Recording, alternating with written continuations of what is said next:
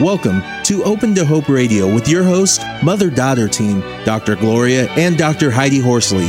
This show is brought to you by the Open to Hope Foundation with the mission of helping people find hope after loss. This show has been edited for your convenience. Now, Open to Hope Radio.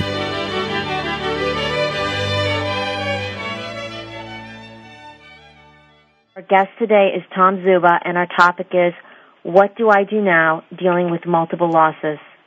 Tom Zuba gives new meaning to the word resilience. His first major loss was in 1963 at the age of 6 with the death of his younger brother, Danny. In 1990, Tom was again to suffer loss with the sudden death of his 18-month-old daughter, Erin. Almost a decade later, in 1999, Tom was to suffer another blow with the sudden death of his wife, Trish, to a hereditary blood disease. 6 years later, in 2005, another disaster would strike the Zuba family, the death of 13-year-old Rory. Undaunted, Tom and his remaining 12-year-old son, Sean, are learning day by day how to create a full, joy-filled life. Tom is an author, a motivational speaker, and a workshop facilitator who has appeared with author Gary Zukov on The Oprah Winfrey Show. Tom launched his website, www.tomzuba.com, on the first anniversary of his son Rory's death with the intention of creating sacred space where people can excavate grief, mourn safely, honor the gifts of denial, and consciously participate in their own transformation. Welcome to the show, Tom. Thank you very much. I'm happy to be here. Tom, it's just great to have you on the show. I mean, when you got in touch with me a few months ago, I was absolutely very struck by all the losses you've had and your energy and your idea that you and Sean, your remaining son, are learning to create a day-to-day life filled with joy. And there's so many people that need the message that you've got, and I really want to bring them today to realize how a person that has gone through, and I want to understand myself, these horrendous number of losses, how have you done it? Talk about your losses and what you've done. As Heidi said, my brother Danny died when I was 6 years old. A little boy, really. And what I learned from that was that life went on, and it was possible to live a full, happy life. One of the gifts both of my parents gave me was that Danny was still very, very much a part of our family.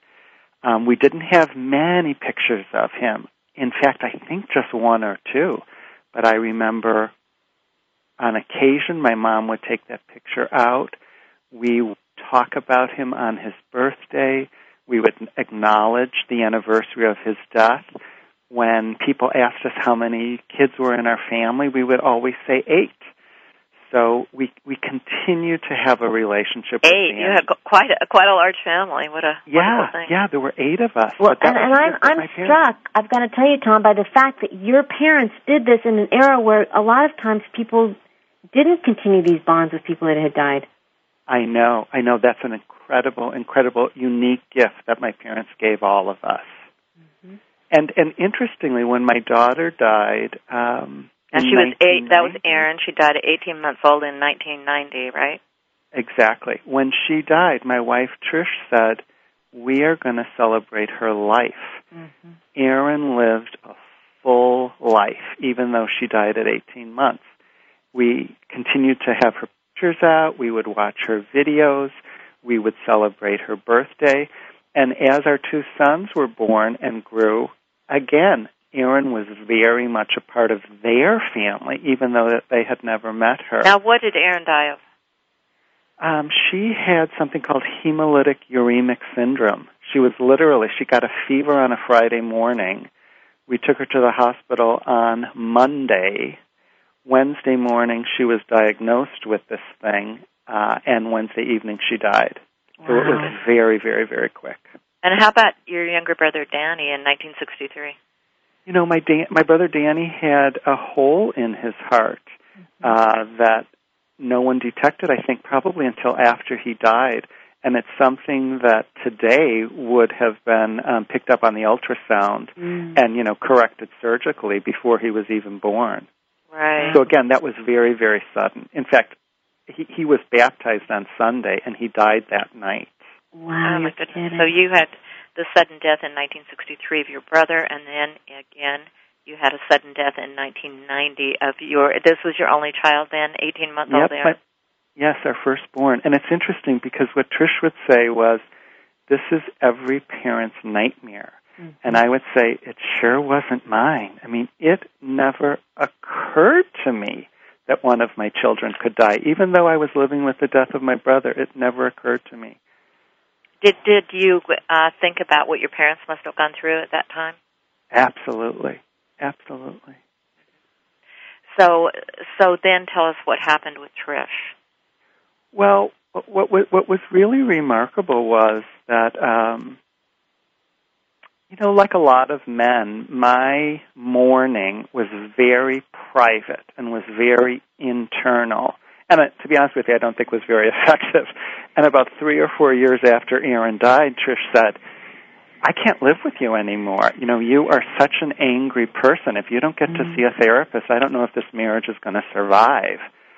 So I found a therapist, and I, unearthed a lot of that anger and a lot of those feelings that I had repressed.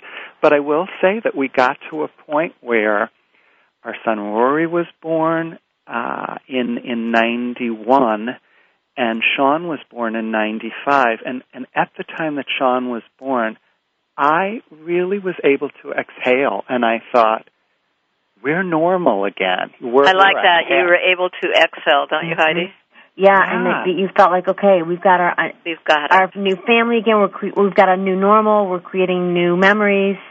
Yes, and it's like I had lived long enough without disasters occurring that I didn't fear for my son's life. Mm-hmm. I had established enough history where everything was going along nice and smoothly that I did. I thought, oh, thank God, it's a new normal. So for a couple of years, it was me, Trish, Rory, and Sean, going along really, really happy, really experiencing joy again. And then a couple of days after Christmas of 98, Trish turned to me and she said, would you take my pulse? I think my heart is really, really racing. And I took her pulse really carefully, but I said, I think everything's okay. In a matter of moments, it was clear to me that everything wasn't okay. She was clutching her chest and, screaming in pain, and I thought, I cannot call 911. If I call 911, then this is serious. Mm-hmm. But she kind of blacked out, and I wasn't sure if she was having a stroke or a seizure. I called 911. We went to the emergency room. Now, this is she'd never had any other problems. Absolutely not. She just said, take my pulse. And you're not a doctor or anything. Were you in advertising or something? Public relations. Public relations. Uh-huh. Yeah. And she was 40. But I knew it was serious. Right, and she was only 43 years old. Isn't that correct? Yes. Yeah. And so, like I said, 52 hours later after we arrived at the emergency room, she was dead. Oh, my goodness. That's unbelievable. That is incredible. I mean, how could you even cope with that? Now, what did she have? What did you finally find out? After she died, actually, the night of the visitation, her doctor came up and said, I found out what was going on with Trish. Do you want to know? And I said, no, not now. Now's not the time. And he proceeded to tell me anyway. She had a hereditary blood disorder, a protein C deficiency, which the blood around all of her internal organs clotted, and that caused her, really, really rapid death. You had lost your brother in 1963 and your 18-month-old daughter Erin in 1990, and you had your two sons, and then again you had the sudden blow of the death of your wife Trish in, let me see, what year was that? 2005. Right. 99. 1999.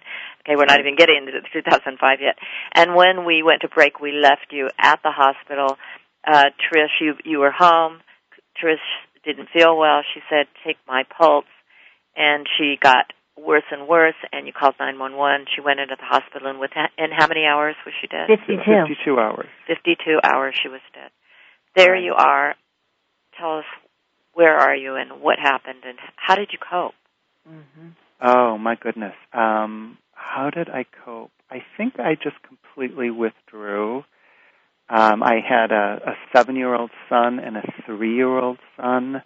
Wow. My wife died on New Year's Day. So only, it's been, now we're at the 3rd of January, so this has been an anniversary for you, too. Mm-hmm. Yes. The first was the 8th anniversary of her death. That's not that long ago. With you, it seems like about 80 years.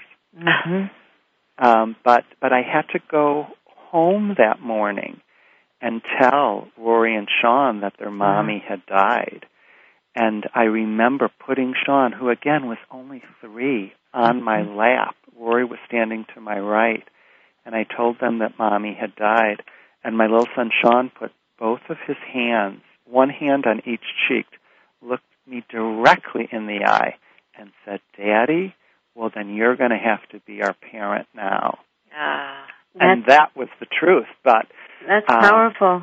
That's emotional. Very, very powerful. For those first couple of weeks, I was living in Oak Park, Illinois, and I begged my mother to stay with me. Mm-hmm. I was going to ask you if your mother, when did your family get there? You had family support with that 8, you had 6 siblings. Yes, I knew for about 12 hours that Trish was going to die. There was a last-minute procedure that the doctor wanted to do and said to me, now you have to realize the inherent danger, that there's a really good possibility that she could die during this procedure. But if we don't do the procedure, she's definitely going to die. Mm-hmm. So we did the procedure, and the results were not what he had hoped they would be. So I looked at him and I said, so what do we do now? And he said, we call everyone that you know and you ask them to pray for a miracle because there is nothing else we can do. So, it was a very slow 12-hour countdown. But I was surrounded by my family, by Trish's family. We called people that we knew were really good prayers, and they came and that's quite a wise doctor, isn't it? Yeah.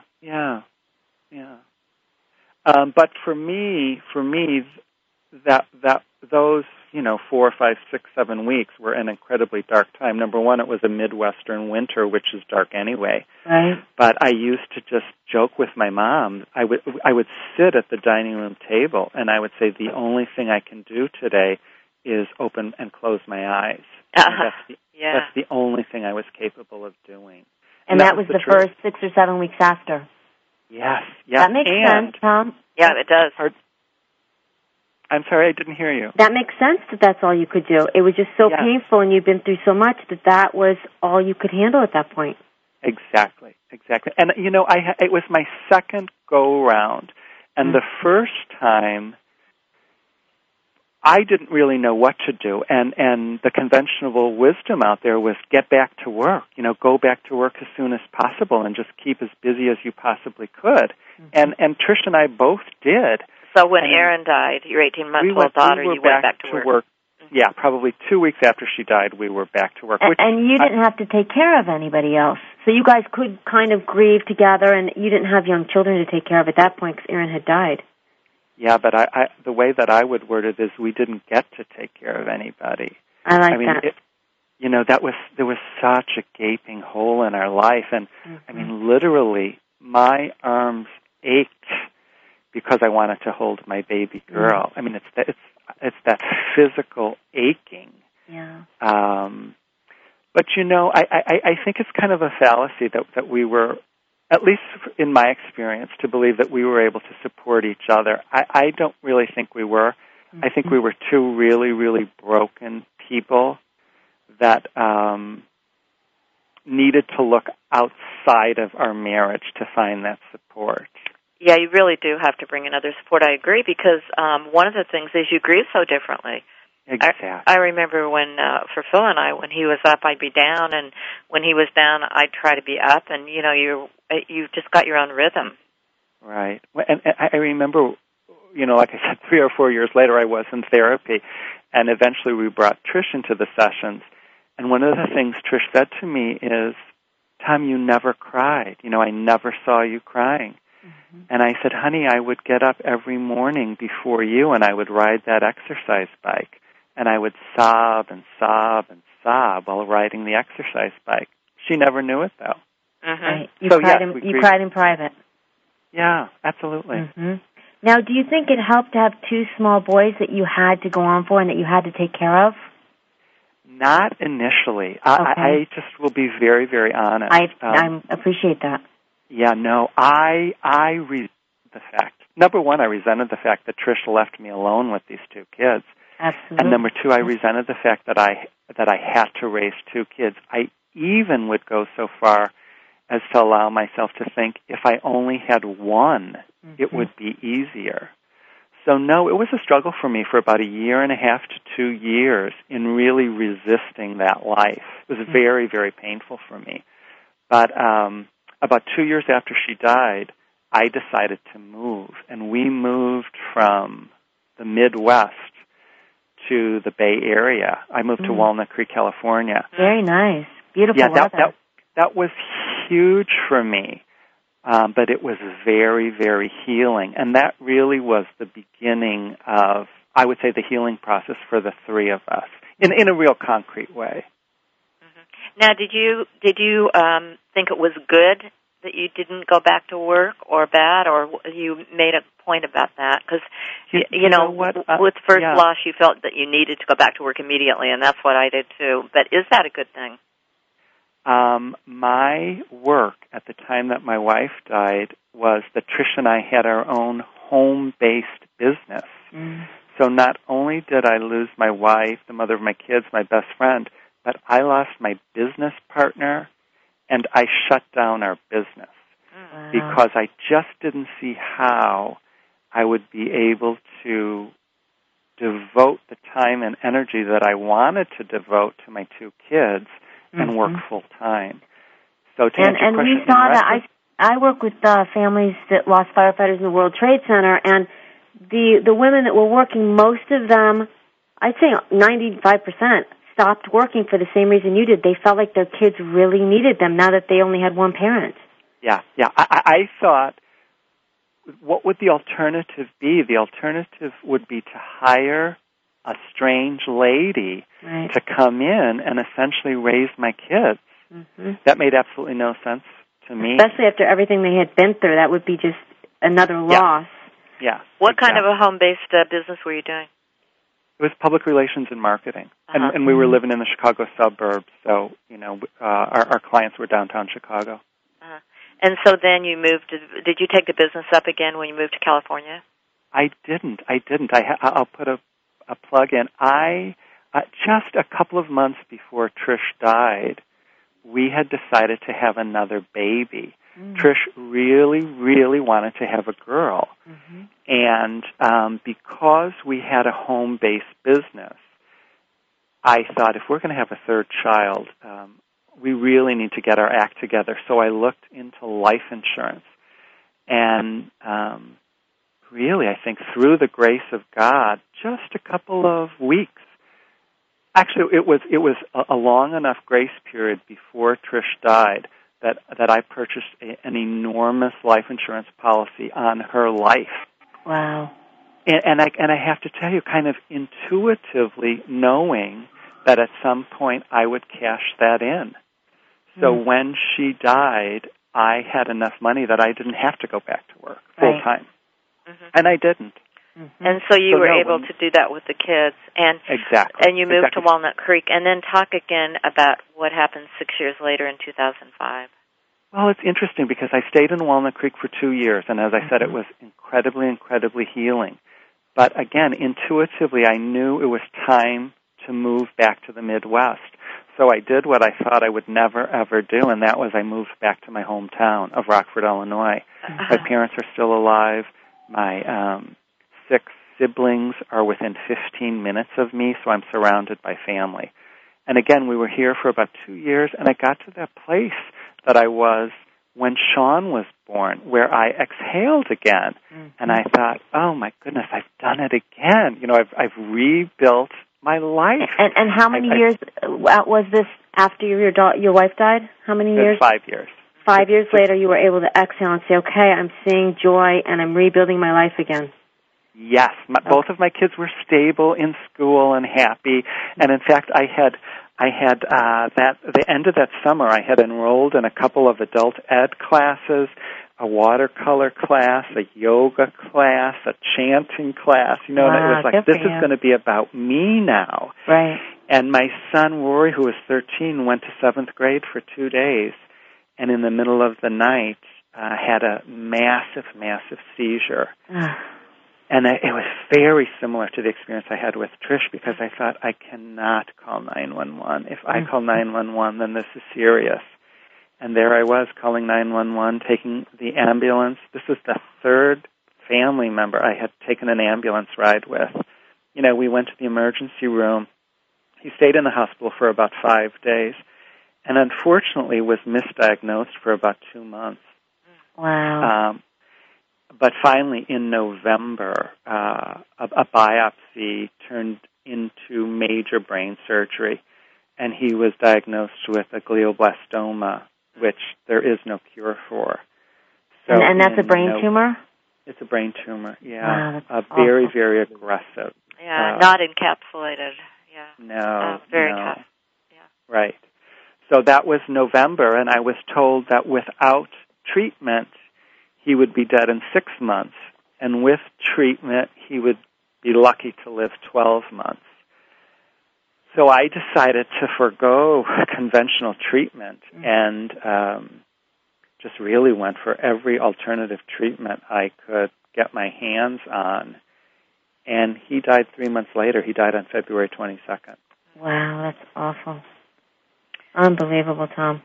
Talk a little bit about your experience with Sean. What was his experience? Did he have any? I know sometimes when kids have had the kind of loss of the mother and now this kind of experience, they're quite unusual. Both the kids themselves? Yeah. Sean, I mean, sometimes we find that they're more mature, they're more empathic, they're more resilient. They have all these other things, these gifts that they have. They're just because they've been through so much more than most children. Yeah. It's interesting because one of the things I observed when Rory was alive, that Sean and Rory kind of created their own family of two. Mm-hmm. It was as if, yes, I was part of their family. We were a family of 3, but the 2 of them shared something that I didn't share, and that was the loss of their mother. Mm-hmm. So Rory, I often said that Rory and I were almost kind of co-parents of Sean. Mm-hmm. So when Rory died, it was enormous for Sean. I mean, Sean, immediately said to me, "Oh, Daddy, Christmas Eve is going to be horrible. My kids aren't going to have any cousins." But then he kind of went into I'm fine. Right. A couple months later, he started sleeping in bed with me. He wasn't able to go over to friends or cousins' house for a sleepover. And a couple months later, he said, "Dad, can you help me find a therapist? I'd really Wow, that's pretty amazing. Yeah. Because at that point, he was 10 years old, right? 12. Yes. Yeah, 10. Oh, wow. Yeah, he said, "I'd really like to see someone because I want to be able to sleep in my own bed again. And I want to be able to sleep at the cousin's house and go to sleepovers at my friend's house." Right. So, yeah, he is wise beyond his years. Mm-hmm. So his this extended family that you've moved by have really been, a huge important part. How about religion? Have you had a religious bent with the family, or? I was raised Catholic, and I consider myself an incredibly spiritual person. And one of the things that I did in trying to make peace with my daughter Erin's death was to ask what I consider some of life's most fundamental questions. And through answering those questions, I honestly kind of moved away from my Catholic upbringing and immersed myself in a much more, I would say, just broad-based spiritual existence and belief. I remember just days after our daughter Erin died, a friend of ours, a priest, said, "Tom, are you mad at God? Are you angry at God?" And I thought for a minute, and I said, absolutely not. I don't really think God had anything to do with Erin's death. I said, in fact, the closest that I ever got to God was through my daughter Erin. So no, I'm not angry at God. But then I remember probably a week after Erin died, Trish and I went up to a resort area. It was the middle of the summer. I remember a dark night, a full moon, and just gazing up at that moon and thinking, where are you, Erin? Where are you? Where could you possibly be? Because it felt like something had just snatched her from us. She was there one day and she was gone the next.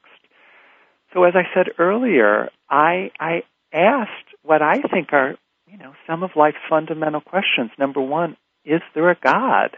Mm-hmm. And number two, if there is a God, what is he, she, or it? Mm-hmm. And what did he, she, or it have to do with the death of my daughter and then the death of my wife and the death of my son? I also, asked, do these people live on? Is there a, quote, heaven? And if there is, where is it? Right. And it took me many, many, many years. And I'm always open to kind of, revising and reshaping the beliefs that I hold, because my goal is to have peace. So I want to make sure that the belief that I'm holding on to is not causing me incredible pain, but is bringing me peace. And, one of the things that, again, it was a gift of Rory's death. I tried everything. I flew him to Seattle to see a doctor. I flew him to Texas to see a doctor. I did massage, acupuncture, Reiki. We had ashes from India, water from Lourdes, water from Medjugorje. We chanted, we drummed, we burned sage. I mean, everything I could possibly think of. Mm-hmm. And Rory died anyway. So the belief that I hold is that it is impossible for someone to die at the wrong time or in the wrong way. Mm-hmm. And that's an incredibly challenging belief, but it's a belief that brings incredible peace. So it reminds me a little bit of the work with Byron Katie. I love she's been on the show, and I think she would pretty much agree with that statement. Yeah, I think Katie would come to, you sound like you've come to terms with her idea that you live in reality. Yeah, and have you made peace at this point with all these losses? Would you say that? Absolutely. Now, that doesn't mean that they still don't cause me pain, but absolutely there were no mistakes. No one died at the wrong time. No one died in the wrong way. Tom, was there ever a time, though, that you said, wait a minute, Erin, Trish, Rory, Danny, all these deaths, this is awful, this is ridiculous, this wasn't supposed to happen. Why the hell do all these people keep dying on me? After Erin died, I very, very seriously contemplated suicide, very seriously. And after Trish died, I toyed with the idea of suicide. It would have been a way to get away from the incredible pain, the nonstop, constant pain. Mm-hmm.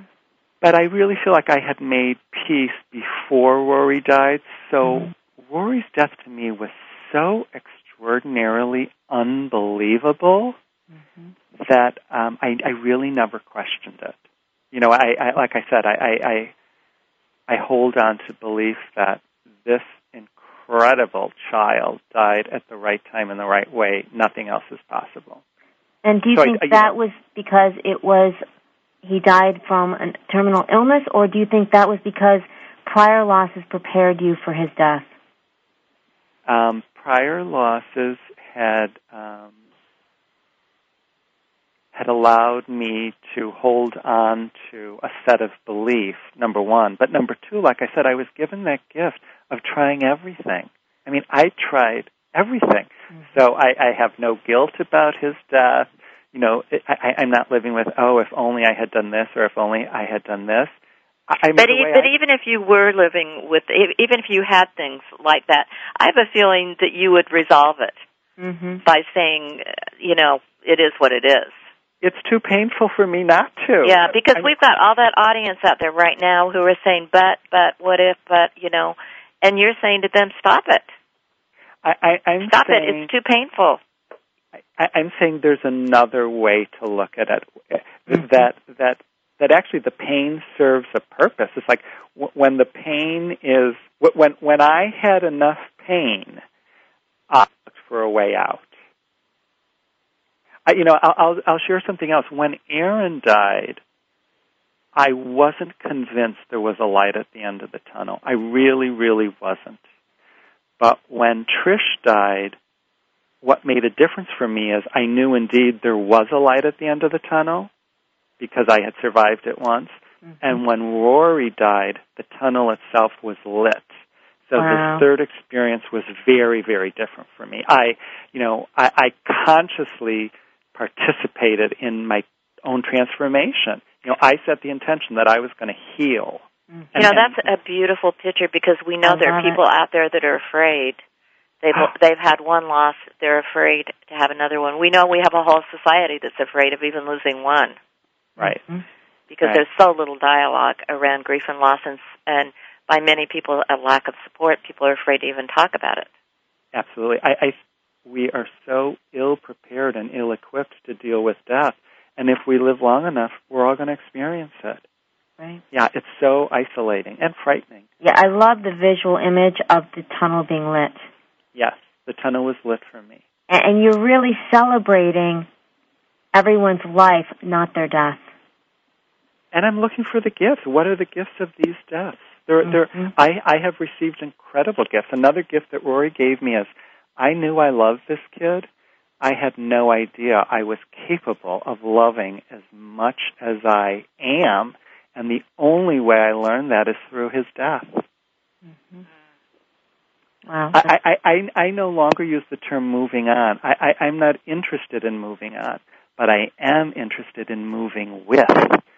I want to learn how to move with Rory's stuff and move with Trisha's stuff and move with Aaron's stuff. And that means taking them along with you, is what you're saying. Tell me more about what that means. Well, I believe that we will always have a relationship with people that we know that have died. Yeah. And we get to decide, is that going to be a healthy relationship or is that going to be an unhealthy relationship? And I think just very unconsciously and innocently, many of us create really, really unhealthy relationships with the people that we knew that died. We primarily keep them in a little box. That's not that. That doesn't bring me peace, and that doesn't feel healthy to me. And when we think about them, it's often with pain and sadness, and we don't think about them in any other way, especially initially when we're in really serious grief. Absolutely. I love the idea that it's active, that we continue to create relationships with them. A wonderful thought. And for me, it goes to the point: do I believe that there's a part of each human being that's eternal? And I do. I mean, I do. And my dead people, have showed me in many, many ways that we are still in relationship. We could just, I think, go on for another couple of hours with you. You're an amazing person. And one of the things I wanted to talk to you a little bit about is some of the things you have on your website. And I would suggest that people definitely go to your site, www.tomzuba.com, and it will also be on our website, because Tom talks about creating space that people can excavate grief more and safely and honor the gifts of denial and consciously participate in their own transformation. Tom, talk about honoring the gift of denial. I used to be embarrassed and ashamed when people suggested that perhaps I was in denial. I really saw it as a weakness. And then a couple of months, actually, after Rory died, I heard a speaker, a guy by the name of Ken Moses, who's a psychologist in Evanston, Illinois. And he talked about 3 gifts of denial. He said that first, denial buys us time to put together the external supports, we need to face our shattered dreams. And second, it buys us time to find the internal strength that we'll need to move forward. And third, it really gradually eases us into the reality that our new life, at least initially, is actually very painful and difficult. I really, really liked that. Yeah. So I spent time trying to figure out, how do I put together an external network of support? Who is going to be there for me? And then I tried to ask the question, what am I made of? What do I have inside of me that I can rely on? Do I have the internal strength to take another step forward? So I love denial now. Yes, I'm in denial. It's a healthy coping mechanism. Like you said, Tom, we don't want to be so overwhelmed by grief that we end up in a fetal position. Absolutely. Or, even if we do end up in a fetal position for a while, I think that's okay. But, right. Yeah, absolutely. I think, having walked this walk 3 times, mm-hmm.